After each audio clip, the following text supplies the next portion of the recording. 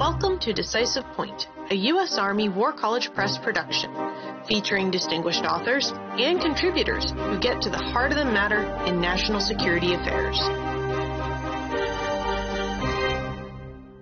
Decisive Point welcomes Dr. Leonard Wong and Dr. Stephen Gerras, authors of Veteran Disability Compensation and the Army Profession, Good Intentions Gone Awry. Dr. Wong is a research professor at the U.S. Army War College Strategic Studies Institute, and Dr. Gerras is a professor of behavioral sciences in the Department of Command, Leadership, and Management at the U.S. Army War College. Thanks for joining me. Before we dive in, what do our listeners need to know up front about your monograph? Where are you coming from here?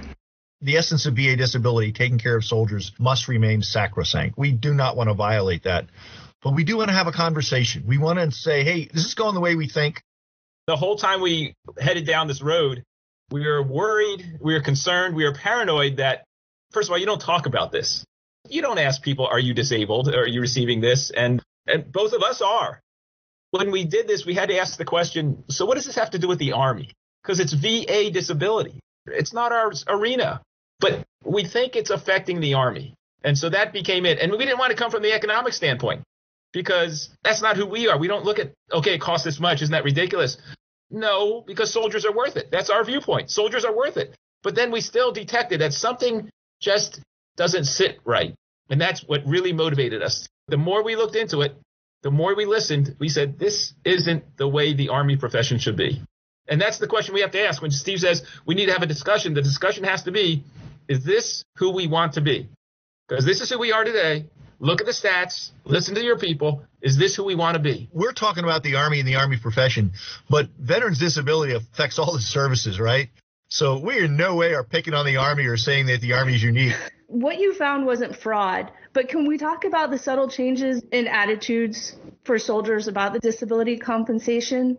To gather soldiers in focus groups or individual interviews, what we want to ask them is, so tell me about these discussions about this aspect of the Army culture that we aren't privy to, because we're not in the Army anymore. And so we started hearing elements of this culture, and this is the way to do it. And so that's passed along from generation to generation. You know, some people believe if all you do is this and then you get this. Well, that's not true, but it's still being passed along.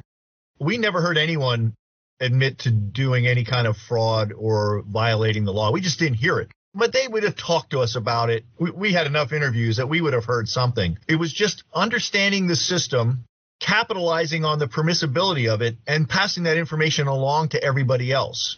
They would say things like, you got to look up how many times a month you have to have a migraine to get disability. They're not cheating or lying, but when they have a headache, they're going to the TMC, if you will, and make sure it's documented, because they know that if they don't get these all documented, it will affect their disability. It's not fraud, and a positive way is to say maximize, which we heard, and another way is to say capitalize on a very permissive system. It was never fraud. It was gaming. It was understanding all the ins and outs of the system in a way to get you the most money, which we still don't think is aligned with the Army profession, and we need to have a conversation about it.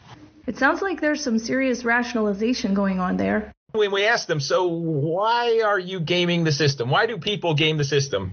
They didn't want to say to get more money. Really, they look back and they said, well, because I deserve it. Well, why do you deserve it? Because of all the stuff I put up with. And see, right there, it's a rationalization. Instead of I'm doing this to gain money because I'm self-interested, it becomes, no, I'm entitled to this because I've put up with so much in the Army. And you don't know all the things I've done. And I don't get reimbursed for any of that stuff. So this is just compensation for all the things that suck in the Army. And I think anyone who's worn the uniform, we know what they're talking about. I mean, every PCS, when you're looking at a house full of boxes, you look back and say, nobody else puts up with this. But see, we used to call that service.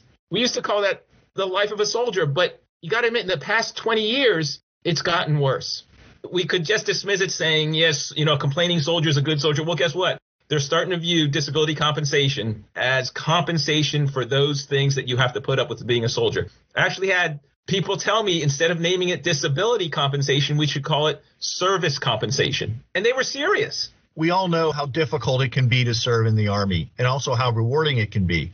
But when these people are quasi-gaming the system to get as much disability as they can, I think Lenny and I would say the Army makes it real easy for them to reduce their cognitive dissonance and say it's because of the way I was treated. And oh, by the way, there's only 1% of us serving in the first place.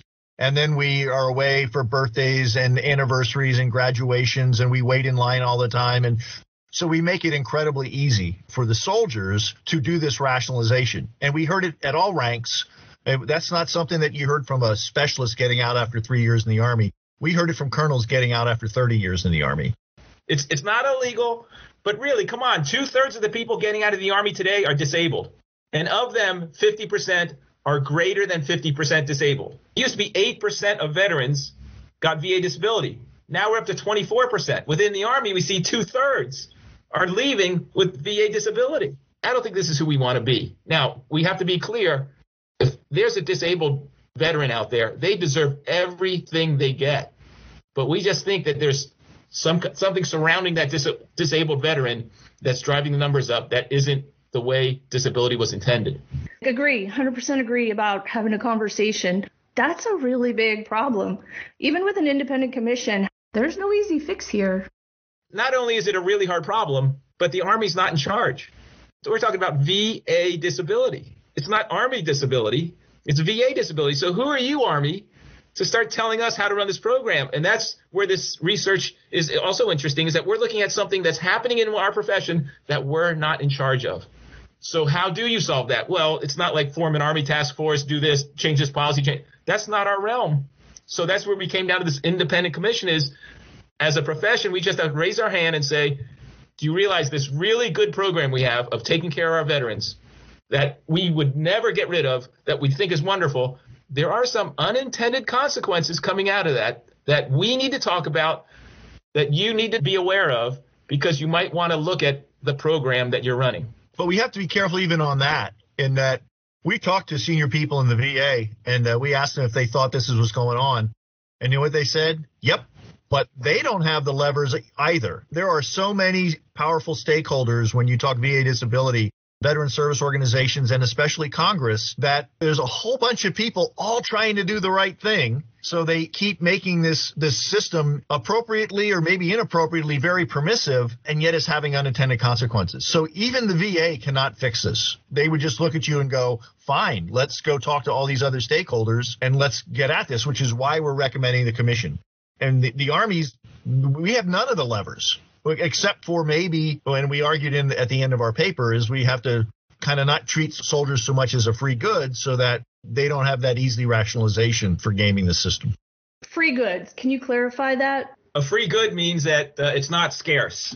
It's like air. It's always there. You can always get another one. And in the Army, we have a tendency to say, well, so-and-so's getting ripped off, or so-and-so has to stand. He's been over at the clinic waiting for 4 hours. But for some reason, they always thought it's okay to stand in line because we're free goods. But really, if you look at a lot of things in the Army, we view soldiers as a free good. You know, okay, fine, it's not working out. You're not going to quit. When you have that attitude, and it came from a draft Army because they were a free good. It's been so long since we have been an all-volunteer Army, but that part of the culture permeates in. But I think what we picked up in our research is that we started seeing a consequence of that being picked up in the disability compensation culture. The system that we have now, is it sustainable if there's no commission and nothing changes and the numbers continue like they are? Some people get really upset that it's not sustainable because of the cost, but that's not our angle. Even if it was sustainable with the cost, we're saying something's happening to the profession that is not good, and we need to talk about it. Looks like we're out of time, guys. This was a lot of fun. Thank you guys so much. Anytime. Our pleasure, Steph.